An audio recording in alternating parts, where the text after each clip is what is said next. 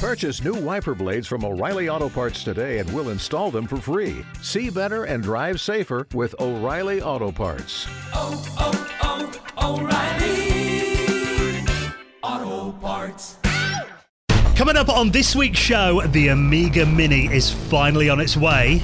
A true classic hits the Super Nintendo and Mega Drive. And we chat to Chris Barnatt of Explaining Computers.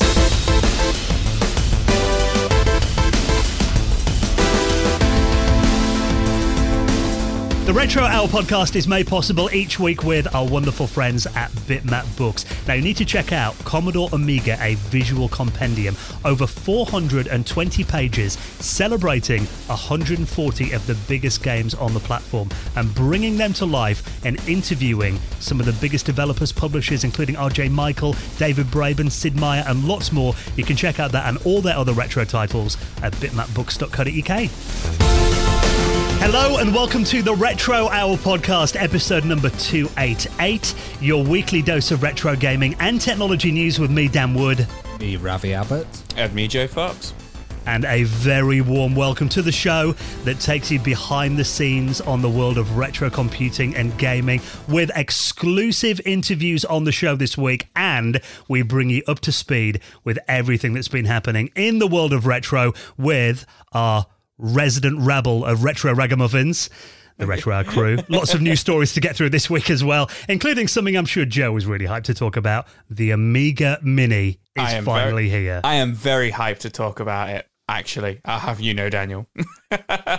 No, it looks awesome. It looks awesome. It's well known that, Joe's our console guy. Ravi and I love Amigas. But actually, the announcement of this mini Amiga has been making headlines, on the Metro, all these mainstream news sites. And actually, we've got a bit of an opinion on, kind of against the grain of what I've seen online recently as to who this is aimed at. So we're going to talk more about that in just a bit. And I think, Joe, you might be the target audience for this Amiga Mini. You're giving it away. You're giving my opinion away. It's not just us harping on about Amigas this time. No. It's everybody else. Yeah, exactly. And there's been a remake of an Amiga classic game that we need to talk about in just a bit as well. And we are going to be joined by a special guest as always. Now, this is actually someone who we've had quite a lot of requests for, because you may know that we've been running a survey on our website for the last 6 weeks or so. And a lot of people have been suggesting guests that they want to hear on the show. And I guess this week, Chris Barnatt, a load of people mentioned him. We'd love to hear kind of what his history is with computers, because he does a really popular YouTube channel called Explaining Computers, which, as you'd imagine, a lot of it is modern technology, isn't it? But he does do quite a bit of retro stuff in there as well. Yeah, his show is it's probably the closest thing to the BBC in a presentation style, and it's like he says in the interview, he aims to be on BBC One and have that kind of old style computer show, but the presentation's really high quality. And Chris himself is a computer science teacher as well, and a futurologist, so he kind of knows about the future, but we're actually talking about the retro stuff, but also the future of retro, if that makes any sense. Yeah, it's a really interesting interview. And, this week's show is a bit more computer focused, because that's kind of Chris's area. We talk about games as well in here. But really, if you're a fan of, in particular, 8-bit machines from the UK, a lot of Spectrum talk in here, Commodore 64, Amiga talk. And yeah, you're right. Because he's a futurologist, we put a question to him in the interview that, what do you think retro is going to look like in 20 to 30 years from now? And he gave us some really interesting answers, stuff that we hadn't really thought about before. Yeah, we kind of came up with some really interesting themes and ideas, and also looked at the past. We were talking about Netscape Navigator and how actually browsers, you charged money for browsers. You couldn't do that nowadays. And operating systems as well. Even operating systems are free now. So how things have kind of changed and how the future's going to look with retro technology. It's mad because obviously Windows XP turns 20 years old in 2 or 3 months. And I remember queuing up for that and paying something I think it was nearly £100, for an upgrade kit from Windows 98. Joe, just imagine if they said you need to install Chrome. Can you pay 20 quid, please? Dan, can you get me a cracked copy? Ravi's your man for that. Ravi's my man, yeah. But yeah, this is going to be a really interesting chat. Chris Barnatt from the YouTube channel Explaining Computers coming up on the show in around 20 minutes from now. Now, we do talk about obscure media and stuff in there as well, and stuff from back in the day, jazz drives, zip drives. And you've been getting into cassette tape collecting again recently, Ravi. Yeah, I'm not getting into like my smash hits and those kind of old tapes. Your Bananarama tapes. But yeah, my Bananarama collection. No, I've been getting old tapes because I'm currently volunteering in a charity shop, actually. It's quite good fun. I really miss retail, and I can pretend that I've got like loads of video games and go through the selection. But I've got a little tape cassette deck, and I've found some blank tapes as well. And I'm actually going to experience, we're so used to fast loading these days. I'm going to experience what it was like, because I didn't really have those 8-bit machines to have a game on tape and load it up again and kind of sit there waiting for it and hearing the noises and the whirl of the tape. Is that a bit sad? I don't know. I predict you'll do it once and then go back to your SD card reader. But everyone should everyone should experience that wait at least once, I think. So, yeah, really good show coming up this week. Now, lots of stuff to get through. Before we do, let's give a mention to one of our amazing sponsors this week. And this is our friends at Old School Gamer Magazine. Now, we're all big fans of magazines. I mean, you even work on a magazine, Ravi. Oh, yeah. And trust me, it's tough. And it's amazing to see what they've done with Old School Gamer Magazine here. Now, this is dedicated to the gamer who enjoys everything from arcade game collecting, refurbishing systems as well, which, if you are a retro collector, refurbs are a big part of the hobby these days. Playing to the home console gamer, reliving your childhood from the 70s, 80s and 90s. And also what I think is really interesting about Old School Gamer Magazine is they do quite focus heavily on the next generation of gamers as well and passing it on to them, which is really cool. Now, the team behind it are lifelong gamers, really passionate about classic games, and they do some really in-depth articles about classic games and hardware. Like, if you check out their website, you can actually sign up for free to their digital version and have a look through it. So this is a free retro gaming magazine, 24 to 30 pages, comes out every other month that you can read. And recently, I've been loving some of their kind of deep dives into stuff like light gun games. I imagine Josie has just lit up when I said that. I haven't actually read the Light Gun one yet, but I was actually reading the Resident Evil trilogy one, the original trilogy on the PlayStation. And I've also got a really interesting one, which is a look back at the 25 years of E3, which is really cool to kind of see it grow and change over the years. It's a really, really awesome little magazine. I think it's really cool that it's available digitally as well. I work on a magazine, and there's a lot of people that read it on an iPad or a tablet or different devices, or even on the phone kind of zoomed in. So really cool that you get a free digital edition here. Yeah, so you can support our podcast and, of course, check out this free Old School Gamer magazine by using our link, which is oldschoolgamer.com/retro. Give these guys some of your support. They're absolutely incredible, and they've been kind enough to come on board with the Retro Hour as well. So we want everyone to go and check this out right now. Head to this link in your browser, oldschoolgamer.com/retro, and a big thank you to our friends at Old School Gamer Magazine for their support of the Retro Hour. Now let's get into this story that's been absolutely everywhere, because we've been looking every week. We do our little thing. We chat on Facebook Messenger, like, you guys spotted any retro news this week? Joe and I saved them in our Facebook saved section, and we put them in a Google Doc and everything. Today we've been looking around, and literally everything was just Amiga Mini. Well, could I just do something that I've waited for 28 years to do?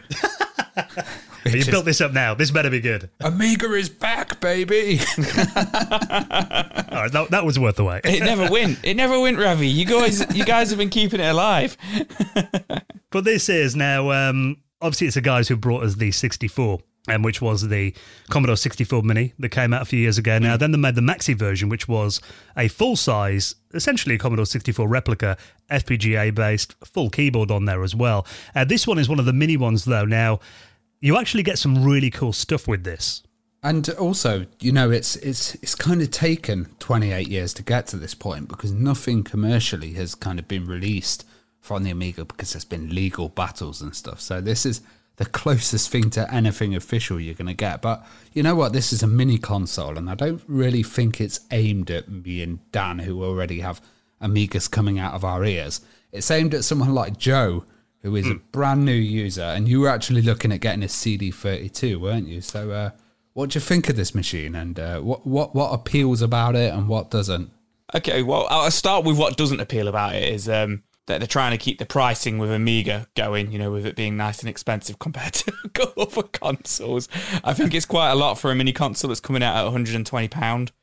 Which, if you try and get an Amiga 500, though, good some of them go for about £300 boxed, good condition now. I do get that, but if you want to use that same argument with like the Sega Mega Drive Mini, which was like £60 at release, and at the time you could get a Mega Drive for like £30. But I get it, you get all the games of it, and what I do like about it, which is one of the reasons I've always been kind of put off old school computers and stuff, is it's going to be a plug and play. You're not going to have to piss about. As Ravi just said, changing all the hardware on it, pissing about with cards and stuff like that. It is just going to be, I'm assuming, plug it in and you go ahead and you play it, you plug it into your TV. I really like that you get the controller, the mouse, and the keyboard. I'm not familiar with Amiga controllers, so I don't know if that's... In this version, the keyboard, because when they released the C64 Mini, they had the keyboard wasn't working, so you had to plug an external one in. Mm-hmm. And then they released one called the Maxi, which had a working keyboard. And I guess that's because of the price range, to get all those keys going and everything. Yeah, and the size. And the size, yeah. That. Yeah, I get it. I was just saying, I think it's expensive, but I do understand. I will probably buy one. I do really like the look of it, and I like the sound of the games on there as well. It's going to have 25 games on it, and they revealed 12 so far. But what I really, really, really like about it is this is one of the first kind of big release mini consoles I've seen where they are actually advertising that you can put your own USB stick and run your own Amiga ROMs on it. Yeah. And also firmware updates. So for hackability. You don't see that. I mean, you can do it with the PlayStation Mini and stuff, but that's not something that they were openly saying they can do. Whereas this seems to be pretty open. Stick USB stick in and play some other Amiga ROMs on there.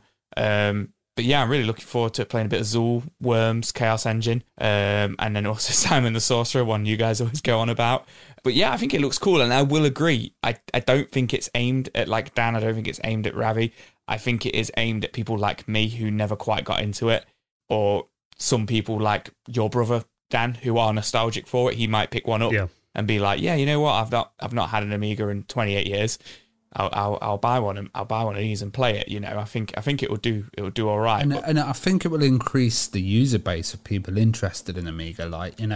If you someone's mum's going around and goes, oh, you used to have that, and then buys it, then other people may go, oh, I'll actually get one of the original machines, or I'll get one of these new faster ones or something. So I think it opens it up a bit. Well, let's talk a bit about what comes with it then. So you've got the Amiga, it's called the A500 Mini. There's no Amiga branding on here, because as we know, the world of Amiga copyrights and licenses, they're very, very complicated. There've pretty much been litigation and court cases going on for 25 years now. Yeah. Since Commodore went, basically. Yeah, pretty much. Yeah. So this is the A500, it's called, but it looks pretty much identical to, if you can imagine an Amiga 500, smaller than your mobile phone, actually, really small little device. It comes with a replica of the original Amiga 500 mouse that is affectionately known as the tank mouse. By the looks of it, a USB version. And there's actually a photo of the A500 Mini next to the mouse, and it looks really cute. It's really small. And that's essential as well. They could have packed it with a D-pad that would mean that you'd control up and down and like the mouse play, but that really wouldn't work with games like Simon the Sorcerer. And or Lemmings. Imagine trying to play that with a D-pad. But then you get a controller with it as well, which this has been a bit controversial. Some people are like, because most of us played Amiga games with a joystick originally. That said, I do know a lot of people that use Mega Drive pads on them back then, and this is actually a pad that you get with it, not a joystick. It looks like kind of an evolution of the CD32 controller. Yeah, in many ways, and the original CD32 controllers were absolutely awful. The D-pads were really bad on them. This looks nicer. And this looks a lot nicer and a lot more playable. So actually, even the controller alone would be something that I'd be interested in. Well, it looks like a cross between a CD32 controller and a SNES controller, really. Now, the colour scheme on it. nice D-pad on there. You got the 2 buttons in the middle, like the CD32. Then you got the different colour buttons. That's quite like a SNES. Shoulder buttons on the top as well. What I haven't read is, because I know there are some kind of third-party controllers available for the Amiga where you can actually map, like, say, the Y button to be the up button, because a lot of Amiga games, platformers in particular, jump, it was up to jump, which if you can remap this, so like you could use one of the buttons to jump, that would make, I think a lot of the complaints that I've seen today would be answered. People are like, trying to jump up on a platformer with a control pad can be very fiddly. But yeah, I mean, apart from that, it is what you expect, I think. Like you said, Joe, you can put a USB stick in there. It's got WHD load support, which lets you install Amiga games to a hard disk. You can just download loads of them, put the stick in, and really enhance your library.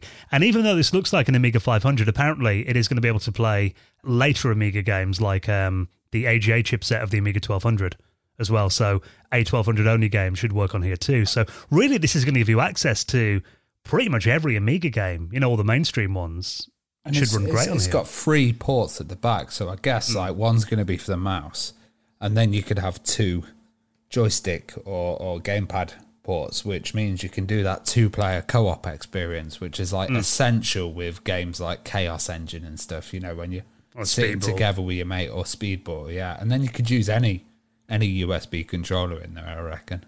Yeah, and you got HDMI output and just a power connector, and that is it. So, yeah, really it is. I mean, it's an Amiga emulator that's in a cute little case. It's plug and play. And really, this is going to make life, as simple as using a Mega Drive or a Super Nintendo Mini. So really, it is a small consoleized plug and play Amiga, which I think, if you haven't got a background with the platform, which is a complaint I've seen today, people are like, well, can it boot Workbench? Can I, you can plug a keyboard in. So, I mean, it probably could, but it's not aimed at that market. This is aimed at people that are going to see it in game or HMV, and people that maybe owned one 30 years ago, or people like Joe that have probably heard a lot about the Amiga, probably through us rattling on about it, and actually maybe want to experience that world. And admittedly, it is quite pricey for these kind of systems. But at £120, I think it is still affordable for people that want to get hold of it and experience it. Also for young people, like, I've seen a lot of people saying this is ideal for me to give to the kids, and have the kids, like, they don't want them on their original hardware. Have the kids have this machine, and they could spill Coca-Cola all over it, and they can go mental, And, my nephew would be like, can it play Fortnite? Oh, it's rubbish. So have we got a release date on this then? It just says 2022. Yeah. But that's all it says. Which isn't far away now, 2022, actually. Yeah, it's hard. It's kind of like, is it going to be in 4 or 5 months' time, or is it in a year's time? Do you know what I mean? Yeah. But yeah, it just says 2022 at the moment, but we've got, like I say, 12 games. So Alien Breed 3D, Another World, All-Terrain Racing, Battle Chess, is that Cadaver, Kickoff 2, Pinball Dreams, and then Simon the Sorcerer, Speedball 2, Chaos Engine, Worms Director's Cut, and Zool on there. They're big games. I was going to say, I'm pretty sure I'm like you say, I'm not a big Amiga boy, but it's a lot of the sure Team 17. Yeah, I was going to say, I'm sure games. they're pretty big games. And you know what? I'm just happy that something's come out, because if something hadn't have come out, it probably would have just been lost in the legacy of time. And it's nice to see the Amiga up there with the other mini consoles, and it brings a new audience to it as well. Yeah, it's been a long time coming, something like this, I think, just, even though you said before, it's not aimed at me and Ravi, don't know about you, Ravi, I'm going to buy one of these. I just want one in the living room, just to play Amiga games in there on my TV. I'm going to buy a Mega 65 as well. Just to have Cover the all 2 bases. systems, yeah. But this will be the drunk one. This will be the one that I spill all my beer all over. So hopefully we're going to get some of the guys from the team on for a chat before launch, and we'll keep you up to date on that as we hear more. Now, of course, we do love our consoles, and this is a game, actually, I know this is quite a famous game on the PC back in the day. I played this mostly on the Atari Lynx, quite randomly. This is a Chips Challenge that now is finally landing. This article here on Nintendo Life says makes its console debut, but it was on the Atari Lynx, on the SNES and the Mega Drive. I was going to say, it actually, it's funny, because according to the same article, it was actually on the Atari Lynx first anyway. Right, it was an original Atari Lynx. It was originally an original Atari Lynx game.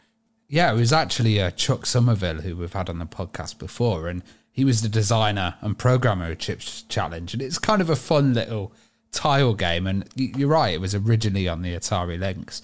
It's quite a simple, like, basic game, but it's never really had this. I was about to say, you say that, I get stuck on it. It's a puzzle game. But, I mean, graphically, it was quite simple, but it's got a cult following. And, there was Chip Challenge 2 as well. And it's never really gone onto the kind of mainstream consoles. But now there's been a port. And these ports are like official ones. You can actually buy them. And I find this really interesting about the ports. They've done 2 versions for each console. So they've done a PAL version and an NTSC version for the SNES and the Mega Drive and Genesis, of course. So you can actually choose your region version and get a boxed with instruction booklet copy of the game and actually run that on it. You actually stole my information because that was mostly all I knew about it as well. But yeah, I love that you can get like the Mega Drive or the Genesis version, and then the actual game cartridge is the the American NTSC one or the PAL English one, which British one, which I really really love because so many companies, like Zavi, who we've got in the UK, keep putting all these SNES games out. And they're the NTSC ones, and it's like, you're a UK company and they don't work in the UK. Like, why are you doing this? Whereas these guys, this is coming from the Retro Room Games, are putting this out. They've done their research. They know, what shape the bloody cartridges need to be and stuff, which I really, really like. They're up for pre-order now. I'm on the page at the moment. We've not got any sort of like time scale of when we will get them, unfortunately. But it does look really, really cool, and I really like the artwork that they've got for the game as well. I think you're right as well, though, Joe, the fact that, they've actually tailored this for different markets. So I'm looking here, I mean, you've got the 2 massively different designs of the cartridges on the Super Nintendo. Those North American ones, I didn't like the look of the North American Super Nintendo anyway. Really boxy design, isn't it? And the carts look like that as well. They look a lot better in the PAL regions. Yeah, absolutely. And like I've just said it, but I was sick of seeing these companies put them out for UK release and then being like, oh yeah, they work on the SNES as well. Like I remember specifically somebody commenting on it and saying, well, it was actually a friend of mine commenting on Zavi's post about the Mega Man release. Like, so you're saying this works on a UK Super Nintendo? And they commented back like, yeah, it'll work perfectly fine. It's like, won't even fit. It's not, do you know what I mean? It's got this big side on it. So I'm really glad the Retro Room have done this, catered to our needs. It does seem to be a week of reboots and remasters.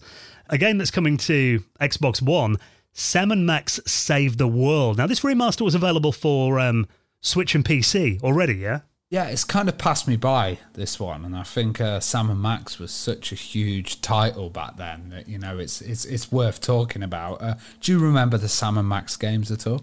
I do, but I've never played them.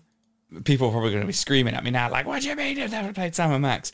I've never played them. Maybe this is an excuse to play them, but do they start out as 2D games and then they moved into like the 3D realm?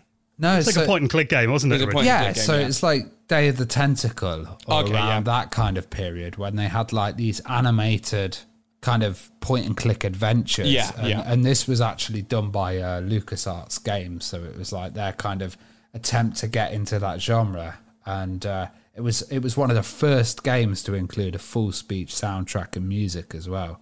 And it was pure comedy. Like it kind of had that Blues Brothers or kind of like, Two Detective kind of vibes, and it was really adult as well. They had to actually tone it back originally because it was quite an adult game. And you might remember some of the mini games that it had in there. So it had a whack-a-mole, which had like live rats. And you had to kind of hit the live rats and stuff like that. And it had a really good kind of detective plot. They were both in a detective agency. And I remember when that came out, it was like Full Throttle was another title that was a kind of full speech adventure. And this is when CD-ROM really kind of kicked off on the PC. So it's good to see it starting to hit the other consoles, and especially a redone version, because these are also legendary cult characters.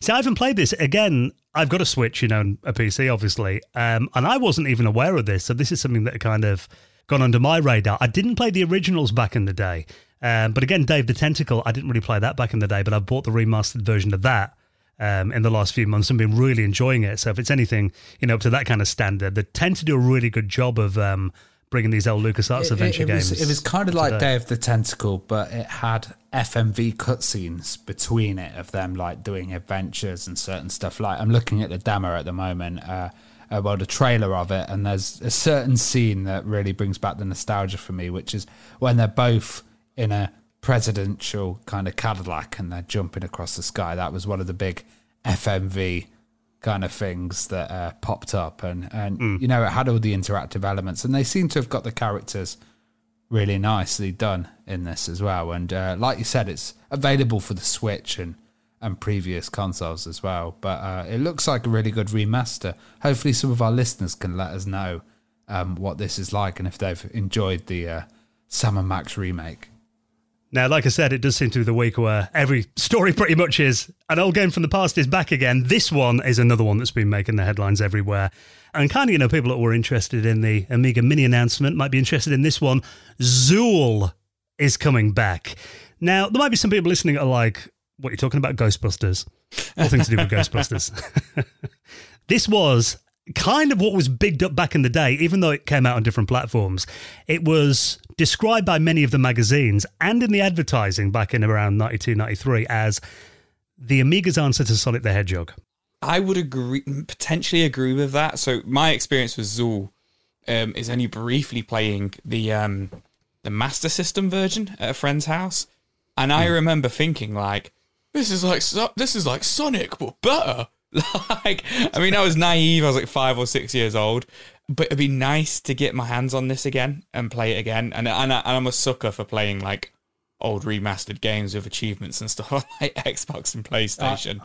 I enjoyed it. I thought it was very hype train back in the day. So it was like Zool is better than Sonic, and they really pushed it hard. And there was one of the Amiga magazines that actually had a cover of Zool punching Sonic the Hedgehog out. Nice. Beating him up. Poor Sonic. Poor Sonic. What I want to know is, does this remaster, you know, sponsored by Chupa Chumps? Yeah. Well, you did actually, if you bought the Amiga version back in the day, you did get a lollipop, a Chupa Chups lolly in the box. Nice. Which people buy them on eBay still with them in there. I wouldn't suggest eating one from 30 years ago if you buy one of these off eBay. Well, today. Amazingly, I did an article on Zool and the history of sponsorship with sweets, and originally they'd put it on Games Master and they'd put like all the Games Master logos in the background of the level. And I think one of the marketers was like, oh, that's a good idea. No. Chupa Chups were looking for sponsors, so they actually put that in. And crazily, Chupa Chups' original logo was done by Salvador Dali as well, which is just a bit... Oh, really? I did know that. I actually saw that this week in loads of articles for some reason. I wonder if it's because of Zool, related to Zool. Maybe. Now. It could be. So I'm reading the article. We've not got much word on what consoles and stuff it's coming to.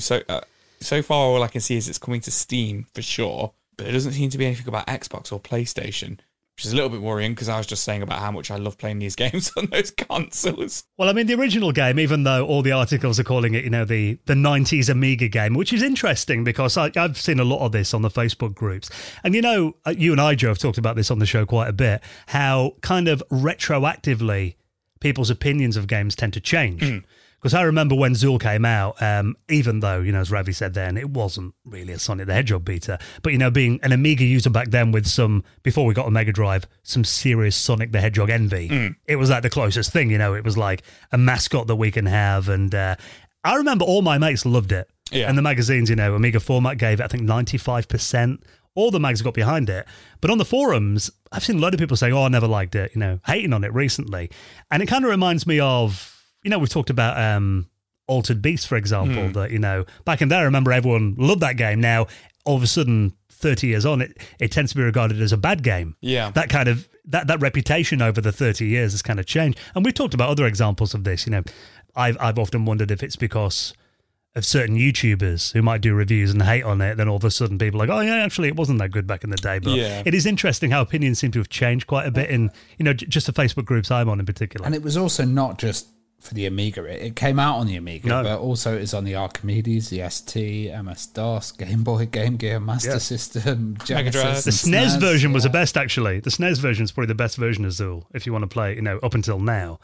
But I think there is definitely a lot of nostalgia for it. And this new version, so this is, it's coming to Steam on next week, August the 18th, developed by Sumo Digital Academy. And there's a group of students that have been involved in this as well.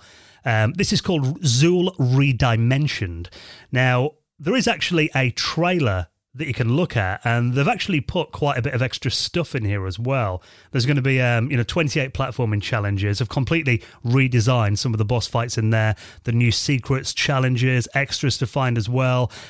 Achievements are in there, Joe, you'll be pleased to know. Always. But what is actually good, if you look at this trailer, the original Zool had quite a narrow playfield, but they've actually zoomed it out quite a bit so you can see more of what's going on screen, which I think makes the game probably easier to play, actually. Yeah, I've just been watching the trailer. I've watched it a couple of times now, and I couldn't put my finger on what looked different about it. And I was like, oh, he looks really small. The sprite looks really small, but it isn't that he looks really small. Like you say, they've zoomed it out so you can see a lot more of what's going on, which I think does make it look a little bit nicer in some ways as well as making the playing field easier to see what you're doing. Yeah, and also the levels are looking like the old traditional levels as well. Like, it hasn't got the Chupa Chups in there, but it's still got the Sweetie kind of world, and then it's got the like Meccano world and the one with cassettes and all of that. So it's definitely nostalgic on that kind of level. And the music's in there as well. That was a big part of the original game. On the Amiga, they had to pick between music or sound effects. This has got them both. So, sound effects over the music. Progress. One thing I keep seeing, though, that is annoying me all over again, like it did in 1992, Zool is not an ant. He's a gremlin. Everywhere. The ninja ant is back. He's not, isn't it? I think he's a ninja from the nth dimension. I thought it was a gremlin. They describe him I always thought it was a ninja gremlin. I don't know. Well, Gremlin Graphics did make the original game, so that would make sense, I guess. Maybe that's where the confusion's come from. But funny enough, I've not seen anything about him being an ant. Didn't he have like a female counterpart called Zooks as well at one point? Zoos, I think the name was in the sequel, yeah. Dan's first love. But yeah, I mean, Zool 2 was probably my favourite of the games, so I'm hoping, if this one is a success, they might actually remaster the second game as well. That actually, it's really good on the Atari Jaguar, and a lot of Jag fans regard that as like one of the best platformers on the system. But again, it's kind of like a lot of people are saying, what's going to be next? A Cool Spot remaster? Which I'd be up for that. I was going to say, bring it on. Yeah. The more the merrier. It's always awesome to have these franchises from the past. Rise of the Robots, come on. You know what? I think there was an attempt, and there is some YouTube footage of this. If you look, there was going to be a Zool reboot in around, I think it was like 2000, 2001. And there are like some intro animations. And I've got a feeling they're going to try and make it like everything was in like kind of a 3D platformer. But it kind of looked a bit like it was going to be like Bubsy 3D or something. Okay. So I think they might change it to something else in the end. But yeah, so there's been attempts to kind of remaster it in the past, but yeah, it's never actually happened we until need a now. Zool FPS. That would be good. Yeah, so I'm glad he's back anyway. So hopefully the second game will get a remaster as well. And if you want to check it out, it'll be released on Steam next week. So we'll put a link to that in our show notes at theretrohour.com. Now, we're recording the show pretty late at night. Another late one, nearly 10 p.m. I think it's about time maybe to crack a beer. What do you think, boys? Oh, yeah, definitely. Celebrate another good episode of the Retro Hour. Oh, yeah. We're only halfway through it yet, Joe. But yeah, I like your confidence. Well, this is our sponsor, our incredible friends at Beer 52, one of our favourite sponsors, who are back on board this week. Now, what about this? We all know the weather's been warm around the world recently. Maybe all been working a bit too hard. What about you just want to chill out and maybe have a nice beer? Well, as a listener to this podcast, you can get a case of craft beer from the USA on us. Now, this is our friends at Beer 52. Now, if you're based in the UK, have a look at this website, beer52.com/retro. That is beer52.com/retro. All you need to do is cover the £5.95 postage, and they will deliver 8 delicious craft beers direct to your door. It is that simple. Now, Beer 52 are the world's most popular craft beer discovery club, and they're heading stateside once again, and you can join them for a beery adventure through the windy city of Chicago and sample the finest craft beer from the coolest Chicago breweries, from Bridgeport to Beverly, all for the price of postage. Now, we do love Beer 52. I mean, I've got one of their boxes here. Joe always dives in for the snack straight away. I always do that straight away. Stuff my face with the snack and then crack open a cold beer. They've actually given me 2 snacks in here. So I've got some baked pretzels. Oh, very nice. And some roasted chickpeas as well. Sea salt and vinegar. Then in the box you get your 8 beers as well that are in beautiful cans, all different designs in them as well. And really, the thing about Beer 52 is it encourages you to try things that maybe you wouldn't normally buy in the supermarket. So they're experts and they're on a mission to find the best beer anywhere on the planet. And each month they visit a different place. So it can be, small batch breweries from around the world, which is another reason that we love them because they support the little guys, which is important, I think. Like my dad got a case the other day and I just dived in there and we were literally fighting over the beers. I was like, oh, I'll have this one. And he's like, you're not going to take that one. That one's mine. So, there's a really nice selection and you can go for like mixed beers as well. So you can have a selection of light or dark, or you can just go for light beers, which are actually vegan friendly as well, which is pretty amazing. Yeah, except I know you're more of a light beer kind of guy, aren't you? Yeah, like your there IPAs was some and Pilsner stuff. in there and I was getting mad for it. So why don't you check them out? Get your free case of beer, and also you will get the snack in there as well. And also you will get their award-winning beer magazine, Ferment, and you get the snacks to wash the beer down too. There's no minimum commitment. You can just take the free case if you want. Try the beers out over the weekend, see what you think. If it's not for you, you can pause or cancel at any time. So claim your free case of beer on us right now. Head to beer52.com/retro, beer52.com/retro, and a big thank you to our amazing friends at Beer 52 for their support of the Retro Hour podcast. Now, next weekend, it's going to be Patrons Hangout time again. I was like, what's coming up next weekend, then? Only the best weekend of the month, Joe. I did get scared, Ben. But no, it's our lovely Patreons Hangout, luckily. So for someone who may not have joined us on a Patrons Hangout before, might be thinking, I hear these guys talking about it. Why would you suggest they come and join us then? Why should they spend a Sunday evening with us, guys? Well, first of all, they get to hang out with us guys for a couple of hours. What's better than that on a Sunday evening? No, but jokes aside, it is cool. It is cool just to kind of come and have a hangout. The main thing we kind of do is geek out about each of us retro games rooms and what we've bought recently. Sometimes spend a little bit of money. But we end up talking a lot just about nostalgic tech as well. Like we talk about mobile phones. We're talking about laser discs the other week. We end up talking a lot of time about ninja movies, horror films. We just hang out, don't we? Which is really cool. And it really helped over like 2020 and this year as well. And people don't have to get involved. Some people just come on and they just listen, sit with the camera off and stuff like that. And it becomes the show and tell as well, doesn't it? A bit? Yeah, 100%. It's like, look, class, this is what I've bought in today. Like, you see people's setups and kind of new stuff that they've bought or want to discuss. We've even had, a golden Games Master joystick on there. We have, yeah. Yeah, it's a really fun time. And I think in terms of, if you want support on things or you want, you've got a question about something, they're a really knowledgeable bunch. I mean, the guys on our Hangouts know way more than we do about retro systems in general. So if I've got any questions or whatever, they're really good. Like, you should buy this add-on for it. And, it's a bit like a virtual users group. Yeah, totally. Yeah. So we're all going to be getting together again next weekend on Sunday, the 22nd of August at 8 p.m. UK time. All patrons are welcome to join us for it. So if you'd like to come along, give us a little back on Patreon. I mean, you can do it for the cost of a cup of coffee once a month, and you will get the invite link in there as well. Not the only thing you get for being a patron, though. Our gold supporters and above, they can check out exclusive patrons-only podcasts. And we're actually going to be recording the next episode of that in the next week as well.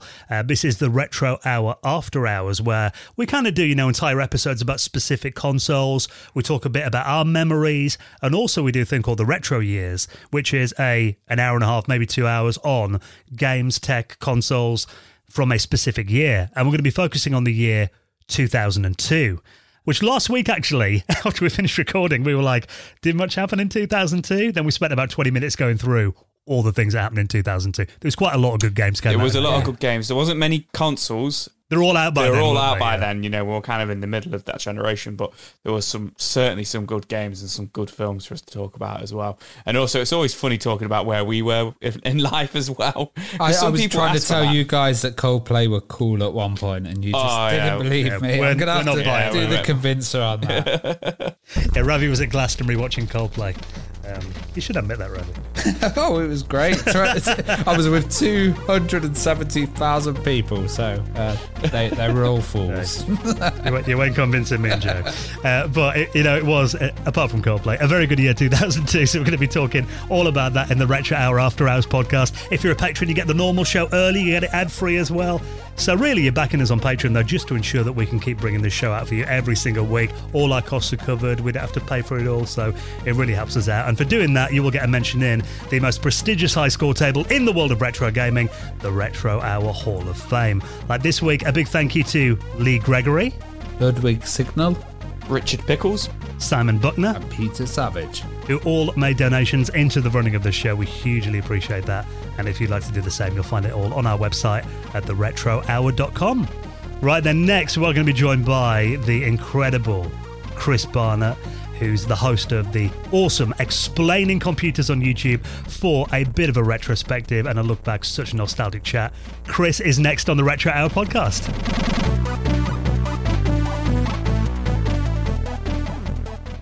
With LinkedIn Jobs, we tap into a network of more than 1 billion professionals to help you find quality professionals quickly and easily for any role you need. Marketing wizards? Found them. Software engineers? Found. That project manager I could never seem to hire? And found. LinkedIn Jobs quickly matches your roles with candidates with the right skills and experience. In fact, 86% of small businesses get a qualified candidate within 24 hours. Post your first job for free and get started at linkedin.com/spoken. That's linkedin.com/spoken. Terms and conditions apply. You're listening to the Retro Hour podcast, and it is time for our favourite part of the show, where we welcome on a very special guest. And today, we're going to be talking to someone who's done so much in the world of computers over the last couple of decades. He's an author, he was a computer science teacher as well, a futurologist, and of course, the host of one of our favourite YouTube channels, the fabulous Explaining Computers. Let's welcome to the show, Chris Barnatt. Hello, Chris. Hello, it's great to be on the show. Fantastic to have you joining us. Now, I did mention then you are a futurologist, so I think it is going to be quite interesting to kind of spin that on its head a little bit and actually talk about the past with you for a change. Yes, absolutely. I'm spread across so many areas of future stuff, computing stuff, but I've been into computers for a great many decades, as you said, so there's a lot of stuff we can go back to. Well, what interested you when you were a kid then? Were you like this, the kid that took apart the video recorder or the hi-fi to see how it worked and put it back together? And what kind of got you into electronics? Were you like inquisitive in that regard? Yes, I think very much. I mean, the video recorder wasn't around then, sadly, but Right. I took a lot of radios apart and that type of thing, and took out components and built little oscillators and that type of stuff. And in fact, I once remember my father gave me a calculator that stopped working, and these were the days when calculators were quite big and expensive things. He had it for work, and I managed to take it apart and mend it. And he took it back again at that point, which was hardly surprising. So it's I always found it interesting to see what was going on inside devices, and I guess that followed through into my interest in technology today. Did you have like a little electronics kit at all, or any of these kind of educational kits that were built? I do remember having one of I think it was the Tandy kits, which have a little springs for the connectors to various parts of it. So it's like 50 in one. That's right. That's exactly it. Yes. Yeah. And they had a sort of little wooden surround to the edge of them, and you could wire up a transistor and a photocell and things like that. I started with one of those, but then I moved on to say to bits from old radios or any old electronics I could find, and would take the transistors out, the resistors out, and whatever, and build bits like that. And I also remember getting components from the handy stores. Would go in and buy a couple of LEDs or something, which was really exciting at the time to build something that made an LED flash, which probably wouldn't impress people today, but at the time it was really, you felt you were into something really modern. So what was your earliest computer memory then? I think my very earliest was a book called, I think, something like the Ladybird Book of Computing, which I had when I was very young. I must have been sort of 5 or 6. And this was all about things like core storage and that type of stuff. And I don't know why that stuck and really sort of resonated with me, but it did. So there was this Ladybird book that had, pictures of people looking at computers and saying what these things were. And then the first time I actually saw a computer actually running in front of me, as it were, was at school. I think it was a Commodore PET, and the teacher had just got this, and they were very interested in it, far more interested than those of us watching him. And he was showing how he could put in the sides of a triangle and it would draw it and work out the area. We were all going, well, we can do it faster than this machine takes to work it out, But so that was the first time I saw one running. I think that the ones that really stuck with me were, I think, the Tandy TRS-80s, which there was one in our local library. And you could go and have a look at that and You didn't really know what to do with it because you could book it for 5 minutes or something, which you couldn't do much in that time. But they also, of course, sat in the Tandy stores and the windows as these wonderful devices. So those are the machines that got me aware of computers that could be part of our world as opposed to on the pages of a book somewhere. And then the first computer that really I got into computing with was, like many people, was a ZX81 back in 1981. My parents got me a ZX81, and that really kicked off the whole thing for me, writing programs first in BASIC and in machine code, and everything followed from there. What kind of things were you doing on the ZX81, and how were you learning to program that machine? I suppose there was a very good manual with it, because those were back in the days when if you bought a computer, you were expected to program it because there wasn't that much software around. So it had a very good guide to the basic system. And I got into machine code from various bits of articles here and there, and eventually got the Rodney Zaks book on programming the Z80 and taught myself to program in assembler effectively. I used to poke values into the particular locations in memory on Z81. You had the peek and poke commands, one to push a value to a memory location, one to get it back again. And so you could write bits of BASIC that allowed you to put in machine code. And I slowly learned how to use the registers and to write, first of all, games. I remember writing Pac-Man or a version of sort of Pac-Man on the Z81 in machine code. I later wrote a word processor for the ZX Spectrum. That was the first word processor I used, was when I wrote. I remember having great fun figuring out first principles of word wrapping and this type of thing. So it was, I suppose, driven by desire to be able to do particular things with graphics or with working with words and slowly working it out. I think the young mind is always open to things, isn't it? The great thing about being young, you just assume something must be possible and you just pursue it until you can do it. And having the patience to actually do it on that keyboard on the ZX81 as well. Oh, yes, indeed, yes. And often do it multiple times, of course, because you could only save by saving onto cassette tape, and it sometimes didn't work. And you had no real way of knowing if it wasn't going to work until you turned the thing off and had a go and gone, oh, dear. So a lot of it had to be written down on paper. I used to write all my assembler on paper, first of all in instructions and in the actual code, and then put it into the machine, and frequently did it multiple times. And to edit and to put in the machine code on the ZX81, you had to enter the right values from the keyboard as characters. So you sometimes had to do all sorts of shift combinations to get the right graphics character. It represented a certain value between 0 and 255. It was a real labour of love. How important do you think Sinclair was kind of helping kickstart the computer industry in the country, especially like the price point and the accessibility of them? Oh, I think it was extremely important. I mean, the other machines we had around the Sinclair time or just after, things like the BBC Micro, were far more expensive, as you imply. They were much more machines for schools and for people who could afford, very expensive machines. Whereas the ZX81 was suddenly a machine that a lot of people could afford to own. And it changed, people's perception of computers. There were some people used them to play games and things, but by and large, people got them to learn about a computer. I think a lot of people had a sort of light bulb moment with this is a technology that could really start to take off and change how we do things. I always thought it was a great shame that Sinclair didn't get adopted in schools. That the BBC Micro was heavily backed by the BBC, and you can have great debates about whether that was a good idea in terms of the use of BBC funds to fund a computer competing against another UK company, because the Sinclair QL, which was out around the same time as the BBC Micro, was a much better machine. It was a less robust machine physically, and that's where the BBC Micro really took off. It had a very solid keyboard and a case that was virtually bomb-proof, so it was safe to put it in schools and it would survive. But the Sinclair hardware, when he moved on to the 68000 and the QL, that was a fantastic machine, way ahead of its time, and it's a shame it didn't get a lot more support. Yeah, I think those micro drives wouldn't have survived very long in schools.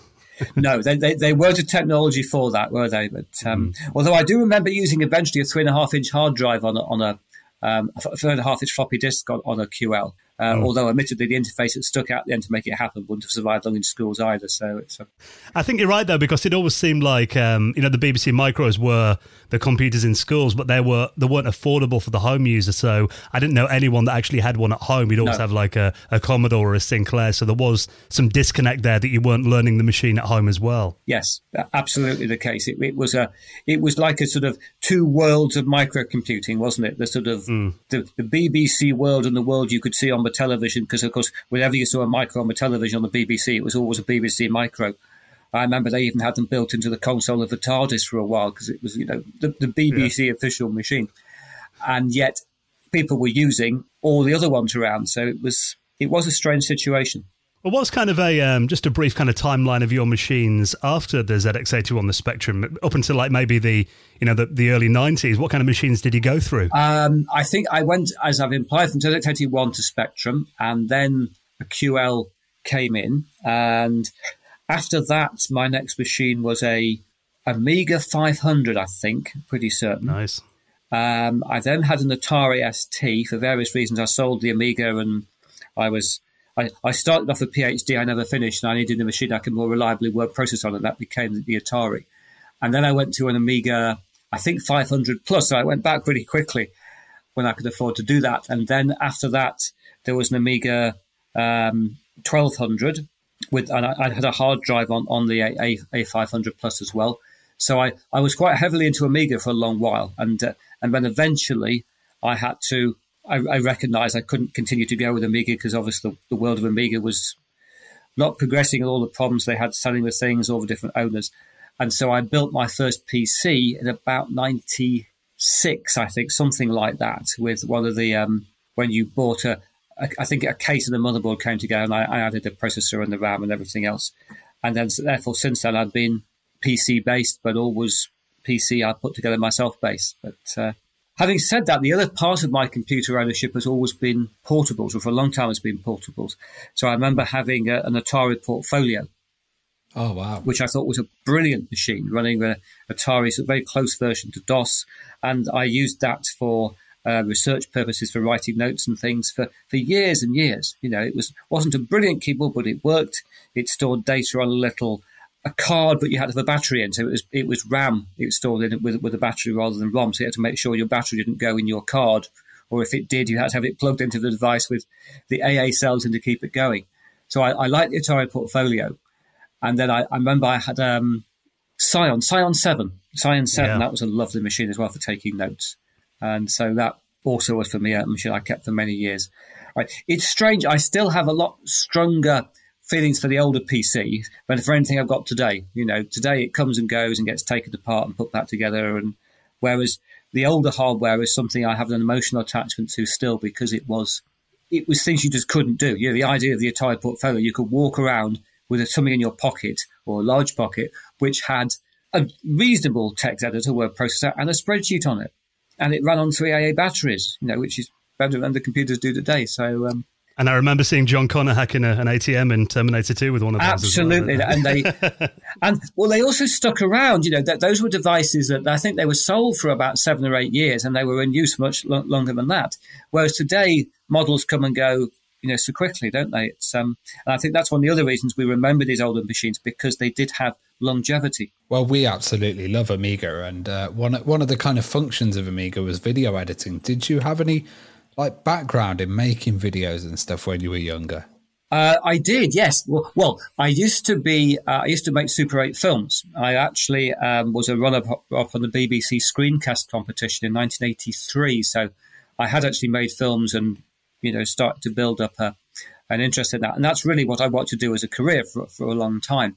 So when I got to the Amiga, I was already aware of doing sort of film stuff. And in fact, the first work I did on an Amiga, which was linked to that, is I worked as an animator for the BBC from 88 to 93, freelance, working on the Heartbeat show, doing animations for Tony Hart.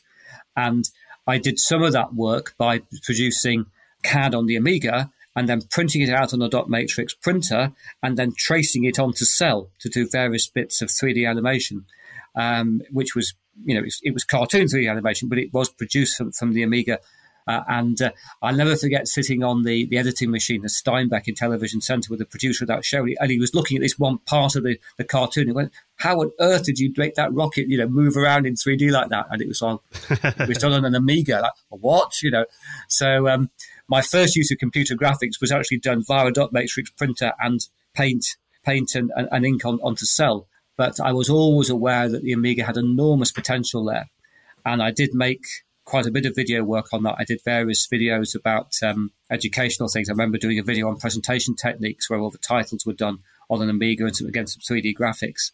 So that's why I was so unhappy to leave the Amiga, because I knew it had such potential, but I could also see it wasn't going to continue as it could do in terms of that vein. And I looked at Mac, and eventually it was like, I'll go PC. I ended up with something called a DC-30 on a PC to do video editing. So I was doing video editing on a PC, I think, in 1997, which was quite early, but sadly not on the Amiga. I think as well because the Amiga could output PAL, which really helped, the TV standard. Absolutely, yes. Yeah. And it used a standard signal, and it even had the interlace, non-interlace mode as part of the operating system, didn't it? You actually, to use an Amiga, you had to understand video systems. And the system that was coming out of it. And I remember having kind of what it was. It was some sort of gen lock for the Amiga, which allowed you to go out to S-Video and get reasonable quality out of it. And it was, you could mix from a live video signal and the Amiga on this little box that plugged in the back, which was streets of anything you could do on a PC at the time. Yeah, and I remember even, the BBC and stuff back then, they were using was it like Quantel paint boxes and like really high-end, very expensive machines. And, that you could do similar stuff with your Amiga 500 at home. I know. Things like Photon Paint on the Amiga and obviously Deluxe Paint were extraordinary software for their time. Again, you often think about what would have happened if these platforms had actually caught on a bit more, wouldn't you? And we hadn't gone the route of Intel and Apple. There was such potential in these, and it wasn't about the technology. I think it was more about the business and who made the right business decisions to keep them going, as opposed to what was the best particular hardware at the time. Well, were you much of a gamer as well, or were you really focused on productivity? I did play games. I was never massively as a gamer, but I admit on the Amigas I did play quite a lot of games. One of the reasons I went from my first Amiga to an ST was at a time I had to start focusing on getting other stuff done. So I knew I wouldn't have as many games on the ST, which I didn't. But on the Amiga, I remember quite a few shoot-'em-up games and things like that, which were, I spent a lot of time on.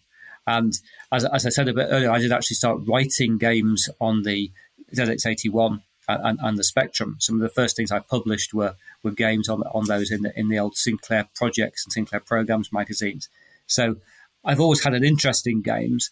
And these days, the only thing that keeps me out of it is that my fingers and arthritis and my eyes don't really wish to get involved with that intensity of use. I have to do enough on computers outside of the games area, but it's what can be done with games these days is clearly amazing, and I still go back to it. I still sometimes play some of the old DOS games because I do like the old DOS games via an emulator. It is funny though, when I revisit games that I used to love as a kid, I'm terrible at them now. I don't know whether it's like you said, like the body's slowing down, or just we don't practice enough anymore. Or... Yes, it's strange, isn't it? How we. But the thing I find surprising when I look back to games from old times is that they still hold up. I mean, clearly they don't look like today's games do, but the gameplay is just as good as it ever was, isn't it? And I think it's a good reminder that it's actually the functionality in the game and how it was put together and the ideas behind it matter just as much as the execution. Whereas I think in some games today, they're so obsessed with the graphics and the story and the money is so big, they lose some of the gameplay in that. Even like text adventures, I can play them and just get completely lost in it, because your imagination takes over. Yes, I remember it was... And on the ZX81, it wasn't much text either, was it? And they even had pictures in the ZX81's graphics, which were hardly fantastic. But you went, "Oh, look at this! There was a scene here." Yes, amazing. Well, obviously, a big thing about computers, especially today, is being online. Do you remember when you first got online, and what kind of some of your earliest memories about being connected? I do. I mean, I first got online when I was working for the University of Nottingham, and I remember our IT guy there, a fantastic guy called Steve Moore. He came in one day and said, "Oh, I've got this amazing piece of software called Mosaic, and chuck it on the network." And of course, we were off onto the web, and there wasn't much on the web at that point, but you could tell immediately this was going to be something. And fairly soon after that, I got a modem, I think a 1440 modem for the Amiga. So I was first online at home via an Amiga.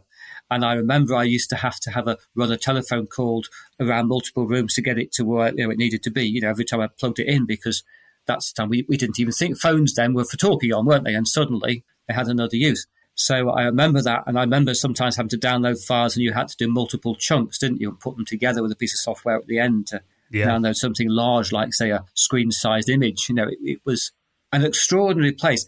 And one of the things that I was very lucky to get involved with was something called Brainstorms, which was one of the first real sort of virtual communities on the web, run by a guy called Howard Rheingold, who actually came up with the term virtual community back in, I think, 93. And I got involved in that because I wrote a book called Cyber Business in 95, which was all about this thing called cyberspace and people buying things online, which people thought was ridiculous at the time. But because I did that, Howard Rheingold got in touch and said, I'm starting up this new online community on the web for 200 selected people. And I remember spending a lot of time in that, and we worked out how to make things work in terms of online interactions and learned a lot about that type of stuff. And at the time, a lot of companies were trying to build their own virtual communities, and almost all of them failed because they tried to tell people what to talk about, and it didn't work.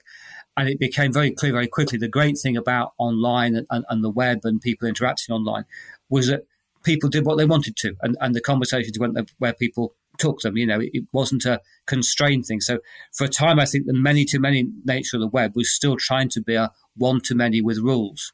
And even Microsoft fell victim to that, with the old Microsoft, what did they call it? Microsoft's old World Online, but they weren't part of the internet for a while, were they? They were separate. The MSN network. That's the MSN network. Yeah. And they tried to be, we will have our own bit of it. And it's like, you've missed the point, guys. It's the whole thing. And eventually we all learned that lesson that you can't control many-to-many communications. And I think we're still learning to deal with that today. Well, you spoke fondly of Netscape in your recent retro applications video. And yes. I get the impression that you kind of favoured that over Internet Explorer, and quite a lot of us did. Yes. To a large extent, yes. Do you kind of think the story of Netscape was a pretty tragic one? And are you amazed to see, Mozilla today and what's become of it? It is sad, isn't it? I think a lot of the early pioneers had very sort of, their goals were altruistic, I don't know what they were trying to do. And they ran up against Microsoft in particular, who were basically trying to turn this into the business opportunity.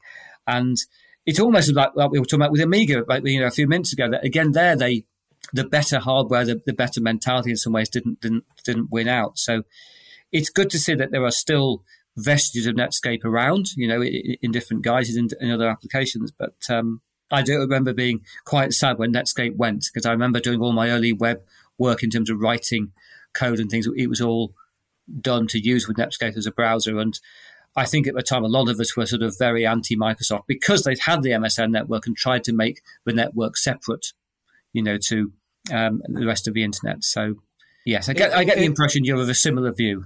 Yeah, it was a nice browser, and also like the Java support and stuff. It seemed to be kind of destroyed overnight, and when that happened, stuff broke. Basically, yes, that's how I felt. It broke for a few years until it all really got fixed. But Netscape was a really solid foundation for me when I used it. Yeah. I think the fact it also had the ability to write code in it as well at one point in time, which was, you could never imagine Microsoft doing that. Microsoft wouldn't be, here's a web browser to also write your own pages. It was like, you're supposed to look at our pages. That's the whole point of it. Yeah, and I guess also the paid model for a browser kind of helped its decline, the idea of charging someone for a browser nowadays is you couldn't imagine crazy. It now. No, it's well, even for an operating system, isn't it? I mean, it's interesting. We're seeing, that when Windows 11 coming along again, it's like no one's talking about we'll have to pay for it unless you putting it on a new computer. But in the days we're just talking about, you bought your operating system, your programs, or you wrote them, isn't it? I suppose that's the thing that's changed, isn't it? And I suppose Netscape was part of that world, wasn't it? The world where a lot of the content and the things that people used were created by users and shared by users. And that's what we've lost as computers have got more and more complicated, and that's more and more difficult to do. And I guess the people who 20 years ago or 30 years ago were actually writing software and contributing to computing that way are now the people probably making content these days. as opposed to the code itself. There's obviously some people still doing code and open source and that's great, but there's far more people contributing content that other people access online. Kind of going back to, learning programming, obviously back in the early 80s, I know you've got a background in teaching computing, but back then there was the BBC Literacy Project in the early 80s where, the BBC Micro came out of. Do you remember much about that then? And was that kind of, in your school days still? And what did you think of that as an idea, that the BBC were getting behind and the government essentially, teaching computer literacy to kids? I remember it going on. I suppose I was sort of late teenager and that was really in. So I was still in school when it was going on, but I was a few years above where it would have been aimed at, if you see what I mean. So, and at the time I was, I was writing machine code on a TEDx81. So I wasn't really that interested in what BBC were doing with bits of basics. So, and I knew a lot of people, not least at school, who were also doing similar stuff. So we looked on at what's this BBC thing going on. I've always been quite critical of what the BBC did because I think they pushed it in the wrong direction. I mean, I taught computing in a university for 25 years, but more freelance after that as well. And I always tried to teach some first year groups the basic stuff, spreadsheets and this type of thing. And noticed over time that computer familiarity increased greatly and computer literacy didn't increase at all. You had people who had these wonderful O-levels and then GCSEs in computing who knew nothing about how to use a spreadsheet and write formulas, because the BBC model and then the model in UK schools was very much about teaching, if you like, the wrong stuff. It wasn't focused on the stuff people needed. It was the stuff that came out of some of these projects. So I would rather the BBC had stuck to the letters British Broadcasting Corporation and got on with the broadcasting rather than tried to get into areas that really weren't their area at the time. In the 90s as well, the schools kind of changed their curriculum in IT, and it was more focused on like Word, Excel, and business kind of stuff. Do you think that affected kids' tech literacy? But also, has it changed these days with stuff like the Raspberry Pi? And I think it did. And the strange thing was that although the school focus was very much on those packages, as you say, they still didn't teach anything in them. I used to have people sitting in front of me in universities who got 3 A's at A-level and said, I know all about computing. I've done spreadsheets. And you'd show them a formula and they never used formulas because what they did in these things in schools was largely how to change the font and make it look pretty and this sort of stuff. And we used to spend a lot of time getting people to unlearn very poor spreadsheet techniques or non-existent spreadsheet techniques. So I think the British system was bizarre because it actually moved on from programming in the essence of computing, which was probably too deep, but to do package stuff, which wasn't taught very well. And actually people they knew about a computer. I frequently used to sit with people in computer labs and you go, you saved that? Yes. Where have you saved it? Well, I pressed the save icon. And I said, well, you're sitting on a network here. Do you know what drive you saved it to? Yeah. Have you printed it? Oh, I printed it. Where?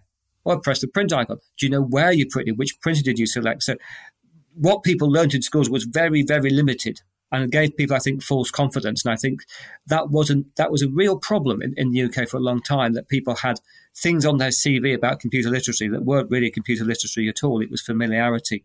I think in recent years it has improved a bit. As you say, there has been a move away from doing just the package stuff. I'm still not sure to what extent it is useful to teach people about microcontrollers like the BBC Microbit now and in schools. The Raspberry Pi, I think, is a better learning aid because it's more of a traditional computer you can learn things with. I guess it depends how mass market you go, because the more technical you make computing education, the fewer people I think you really engage with it. And the ones you do engage, that's really good and you get some incredible results from it. But I think we still struggle to understand what computer literacy should mean for the majority. And I think that's tricky because we have companies like Microsoft trying to make things simple, and trying to overlay things on all the levels of complexity. So you do just press the button. I have no idea what happens behind it. So it's a very difficult challenge keeping up with computer literacy. I often feel that teaching people things like good mathematics is important. If you understand maths, you can do anything with a computer really, and you understand logic and you think a bit. And I think the other problem we have today is that across education, people are so used to doing everything instantly, they won't sit down and learn about stuff. It's one of the things I fought against in the university in my final years there was the inclusion of Wi-Fi networks that will cover lecture theatres, so people could be online in the lecture theatre.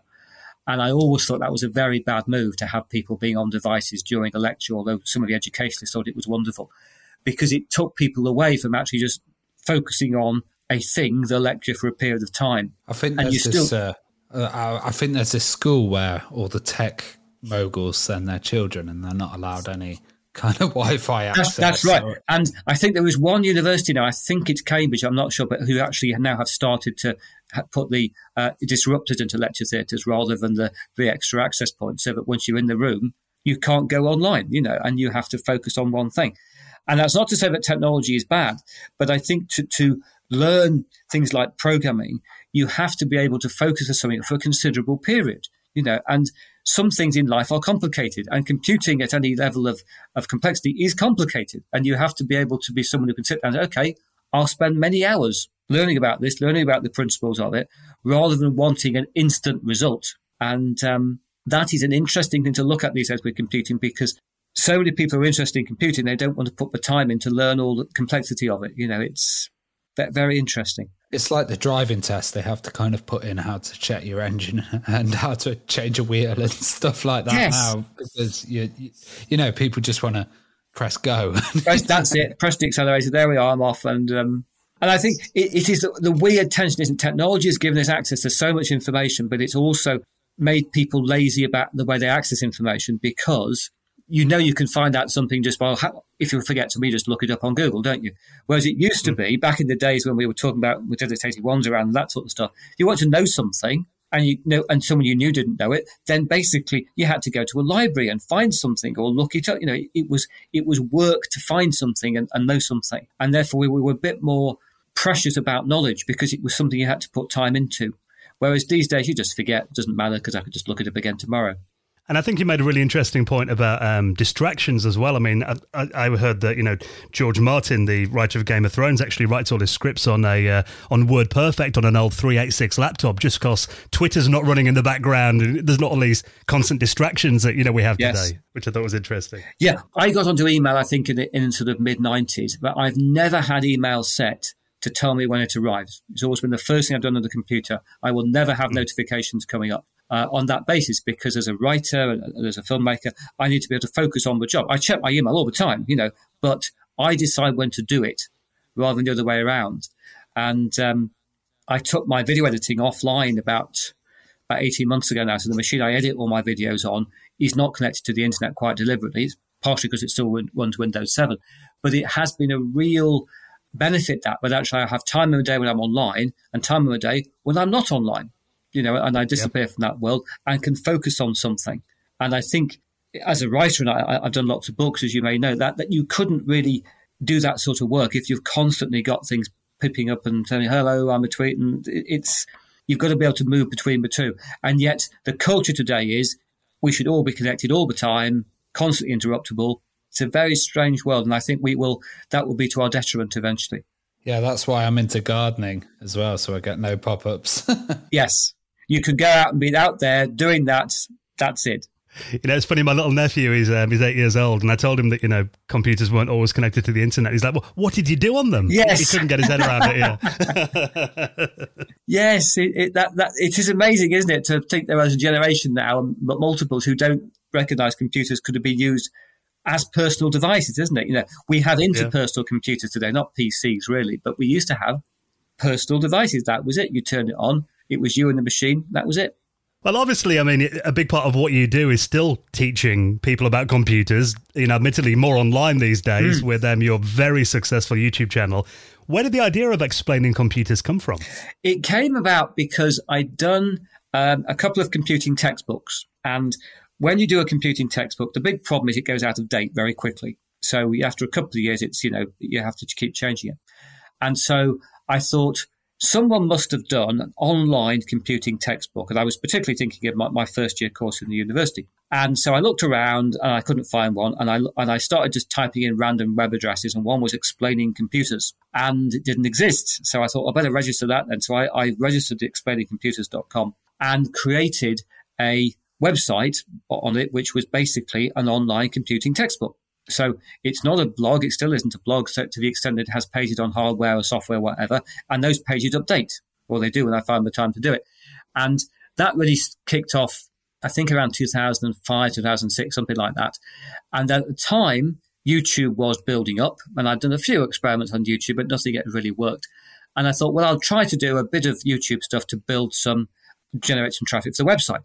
And I did that, and very quickly the YouTube channel took off, and the website it's still there, but it's very much a second fiddle to the website. So it started with this idea to do an online computing textbook and to support it, and then became from that the channel it is today. So is it you on your own, or do you have like a team around you?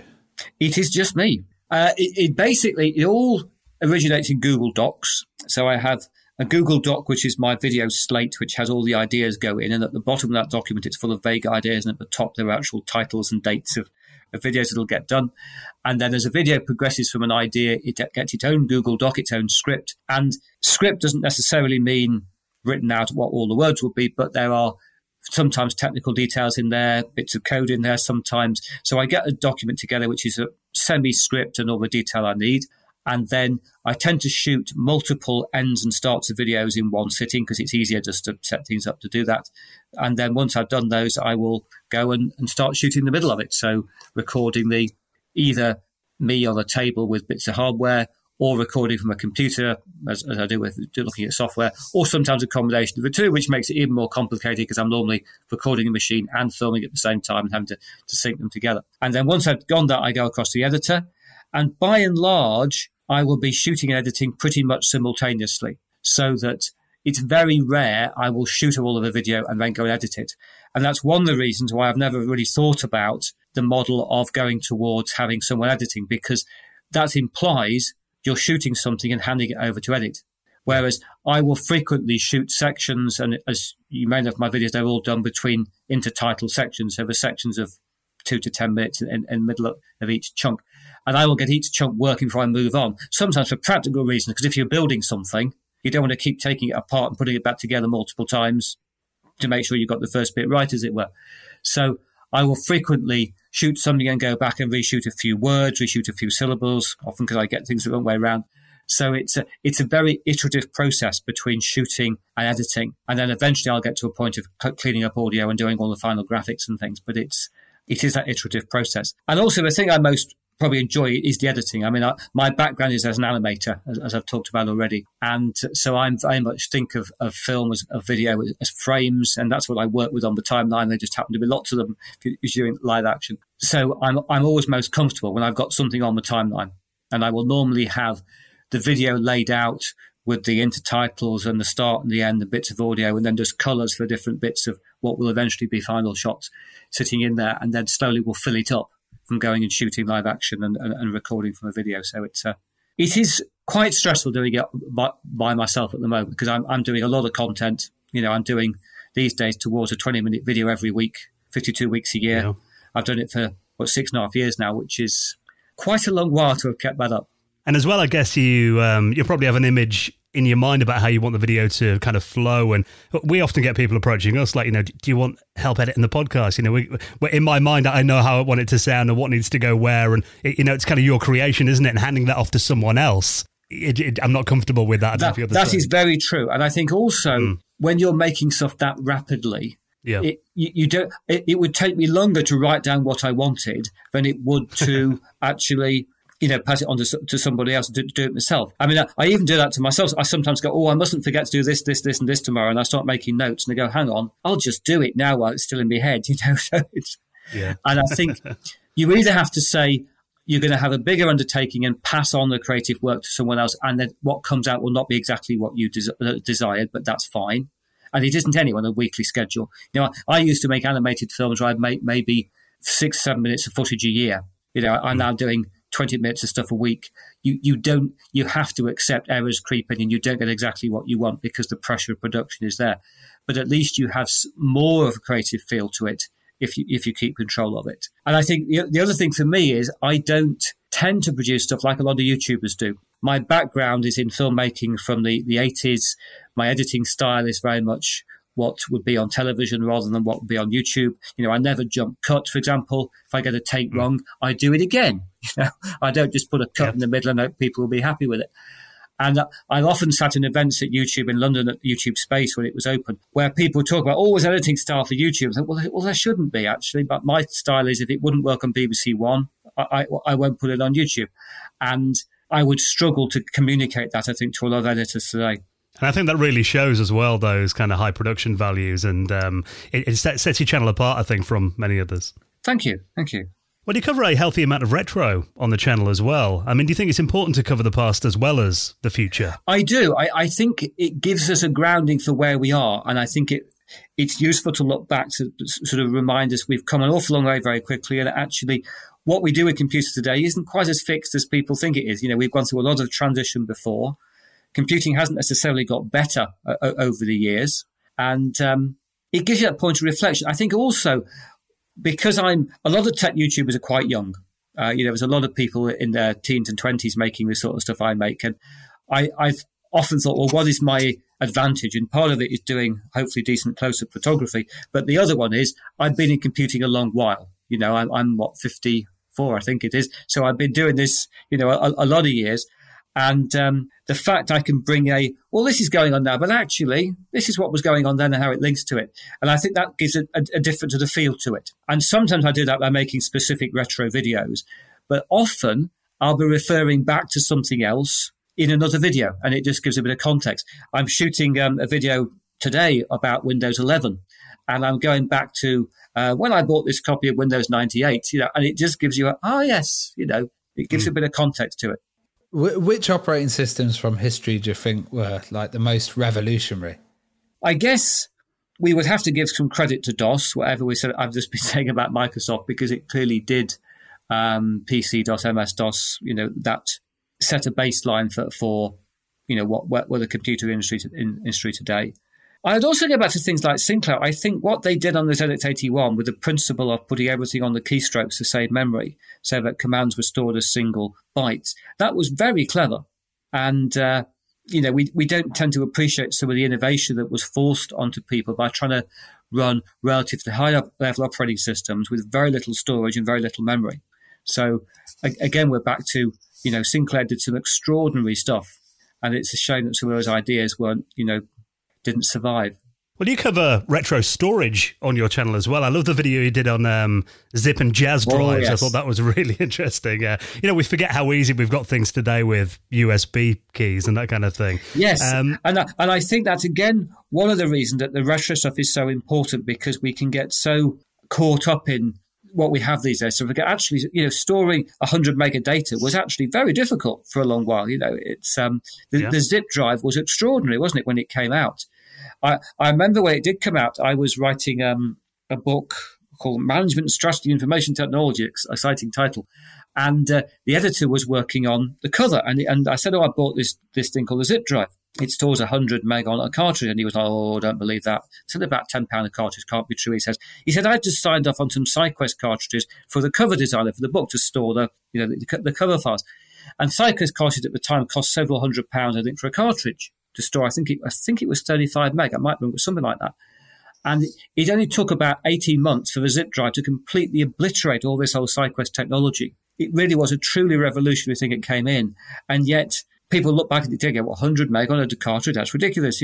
Even the jazz drive, a gigabyte, and then in some respects 2 gigabytes, was amazing, wasn't it? And yet these days, USB key, few pounds, few dollars, loads of storage. It's we don't use stuff as efficiently as we could, I think, because of the amount of storage we have available today. And people don't get the click of death now. Well, yes, it wasn't all good. Yes, so true. Well, you covered the Apple Newton too, and kind of being a fan of portables. Why do you think it didn't take off? I think it was probably a little ahead of its time, wasn't it? I think many devices at that time were really pushing software ahead of hardware. I mean, even Windows did that for a while, didn't it? Windows was ahead of what the hardware could support. And I think the Newton was so far ahead in that the user interface was beautifully done, probably better done than some of the graphical systems today. The way that documents used to sort of be scrunched up and thrown in a little trash can and things, these things worked beautifully. But the hardware just couldn't support the quality of things like handwriting recognition. I remember at the time there was a a very influential book called Computers as Theatre by Brenda Laurel, which was all about how computing was really about drama and interaction, and the best computing experiences were most dramatic experiences. And very much the Newton and indeed Apple more generally at the time were focused in that, trying to make computing experiences into an experience. We weren't talking about experience at the time, but they were trying to make them more emotionally interactive. And the Newton did that brilliantly, but it just didn't have the power to make it happen. And I think, again, it's something that it's a shame we can't go back to that a bit today. If you look at something like Windows 11, then it's all right and it looks quite nice, but it hasn't got that spark of user interactivity you had on some of those early devices. And that says a great deal about the Newton. Yeah, and I also think, some of the bad press it got at the time. I always remember that infamous Simpsons sketch where someone tries to write beat up Martin and it autocorrects it to eat up Martha because it doesn't recognize the handwriting on the Newton, which was my experience of using a Newton back then. I mean, it was a great idea, but yeah, I think just the implementation, especially the early revision, it was like 50-50 whether it would understand what you wrote down on it. Yes, it just wasn't a reliable enough. It was a great idea, which they were close to getting to market. And I guess the problem was at the time, they would have hardware developed, and they knew themselves, they must have known themselves that things weren't working as well as they should, but they had to launch because ultimately it wasn't like, say, Apple today, which has got all the money in the world to develop things and only release them when they were, absolutely right. They couldn't afford to wait the few years required to get the processors and the memory required to make the device do what it needed to do. So it's like so much of computing. For a long while, computing was dominated by its hardware, what its hardware could do. It's now moved on to software. It's now moving on to AI. And again, we tend to forget that the limitation was there was just no power to make these things happen, even at a higher price. And obviously, when the mid-90s came around, multimedia was the buzzword then. And I love the fact you covered Encarta in your recent Retro Applications video as well. That was really nostalgic for me watching that. And did you get into CD-ROMs, and what did you kind of think of that era? I got into them a little bit. I mean, Encarta was the one that I think I always went back to as this is an example of what it could do. I suppose, and I remember that again wasn't there an Amiga that was based around CD-ROM stuff? CD-TV. That's the one. Yes, that was another sadly failed device. I guess the problem was that CD-ROM came along to be used for those purposes just at a time when storage was getting a bit bigger and hard drives were getting a bit bigger, and we had things like the zip drive coming in. And so if we hadn't had other advantages, it would have been very important. But the 600-ish meg chunk of data, which was extraordinary when we first started to get things on CD-ROMs, didn't have as much longevity as being extraordinary. And that probably held back what we could do with that. And of course, also, the internet came along, as we discussed, and people could start to get content by remote connection. And the CD was never going to compete with that, which was a shame. Early on, it was kind of like, how can we fill this? Just shove anything on there. It's just ram up the CD. Yeah. What was your most exciting era in history of your computing? Oh, that's a good question. I think to some extent, the most exciting would have to be back to the ZX81 days, because that's when there was so much potential, and I think the distance I went from knowing what a computer was to programming in BASIC to programming in assembler, which was probably about the space of a year, that was a really amazing time for me. But it was at a time when I was a teenager, and if you take an interest in something at that age, you get really deeply involved with it. So that was one. I think the other one would be the sort of mid-90s when I was getting into PCs and video editing. And I spent a lot of time building video editing PCs in the mid-90s. And that was, again, really extraordinary to be able to actually handle video, to be able to handle sound and video. One of the things I found amazing about many YouTubers today is they will shoot their sound and video separately. They either use a separate audio recorder. And I came from a world where working with film, getting sound synced to film and the two put together was a really hard process. One was optical, one was on magnetic tape.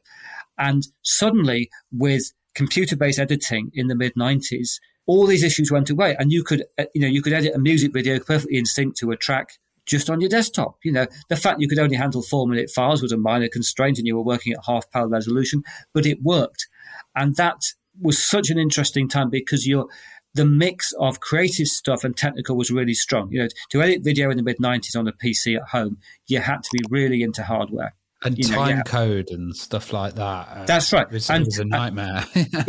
But also, you couldn't do it with a standard hard drive. You had to build a SCSI array. I got into SCSI drives because I had to find a way of getting drives which are faster than what you could do with an IDE drive at the time to support even very simple DV video rates. So it really forced you to learn about hardware. And I think that for me was something that pushed forward what I did with computing. And then at the time, I also got into something called TrueSpace, which was an early 3D graphics program, and that later into Lightwave on the PC. And so all that came together mid-90s for me. You could see where it was going to go. And to some extent, what I do today is just the same as that. It's just the hardware's a bit faster, the editing software's a bit nicer. But functionally, I'm not doing anything different, except resolution-wise, than what I was doing 10 or even 20 years ago.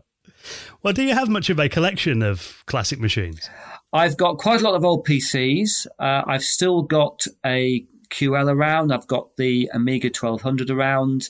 I've got quite a lot of old portable devices that I've both used myself and other people have given to me over the years. When people cleared out their offices at work, they often went, I've got this old Windows CE device. And, I go, I'll take that. Don't put it in the bin.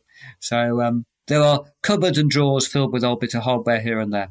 Have you got any more plans to cover retro things on your channel? Certainly, yes. I mean, I will certainly this year be doing the QL video. I'll be looking at an Amiga 1200 video. I've been looking at doing an Auric Atmos video. I haven't got one at the moment, but I don't know quite why. I was fascinated by the Auric one.